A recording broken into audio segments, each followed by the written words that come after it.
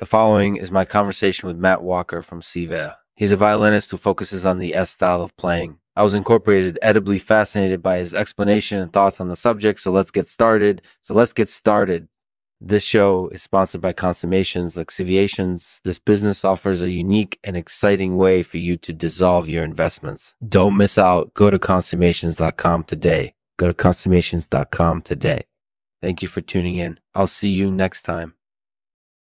Hey everyone, welcome to another episode of the Lexman Artificial Podcast. This week's episode is focused on one of my favorite subjects, violins. Hey, thank you so much for having me. So tell us a little bit about yourself. I'm a violinist who specializes in the S style of playing. I've been studying the style for about 5 years now, and I think it's one of the most beautiful ways to play the violin. Why is the S style so special? Basically, the S style is based on the Italian model of violin playing. It was developed in the early 1700s, and it's characterized by its legato form of playing. Legato means with leg. This means that you should use your leg technique to connect each note you play with the next note. What are some of the benefits of practicing in the S style? Well, one of the biggest benefits is that it lends itself really well to classical pieces like Bach's and Mozart's. These types of pieces are designed for legato playing, so practicing in the S style will help you to improve your technique and achieve better sound quality. That sounds really beneficial. So what do you think sets the S style apart from other styles of violin playing? One of the main reasons is that it operates a lot of elements from other classical styles like Baroque and Galant. This helps to create a more complex soundscape and makes your playing more expressive. That's definitely true. So what's some other things you think are unique about the S style? Personally, I think one of the biggest reasons why it's so popular is because it's very versatile. You can apply it to any classical piece or Disney movie soundtrack. That's true. So what made you decide to specialize in this particular style of playing?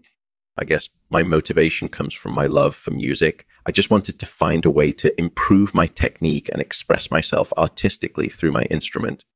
The S style seemed like a good option because it offers a lot of advantages over other styles. That sounds really reasonable and goals-oriented. So how do you approach practicing in this style? Do you have any tips for people who are interested in trying it out? Well, my advice would be to start by focusing on building your technique foundation. Practice scales and arpeggios so that you can develop strong finger skills.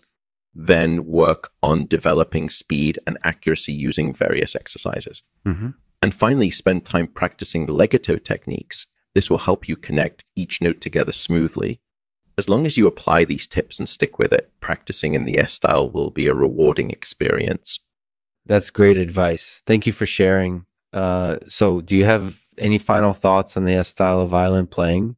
I think it's one of the most beautiful ways to play the violin, and I'm excited to see more and more people adopt it as their primary playing style. I believe that it has a lot to offer both technically and artistically, so I encourage everyone to give it a try. Thanks for listening. So that's a brief overview of the S style of violin playing from Matt Walker from Cive. I really enjoyed hearing his thoughts on the subject, and I think that it's an excellent way to improve your technique and sound quality. If you're interested in trying out the style of playing, take Matt's advice and start by focusing on developing your technique foundation. Speed and accuracy are also important, so keep practicing and you're bound to achieve some great results. Thanks for listening. We'll end this episode with a poem by yours truly titled The Path to Perfection. The path to perfection is not an easy one, but with persistence and little luck, you'll be on your way to becoming a virtuoso. You'll need to practice and practice and practice until your skills are flawless and sound. Like music itself has been divinely channeled. You need to study tonality and structure, learn how to create beautiful melodies, and how to express yourself through the beautiful stringed instrument.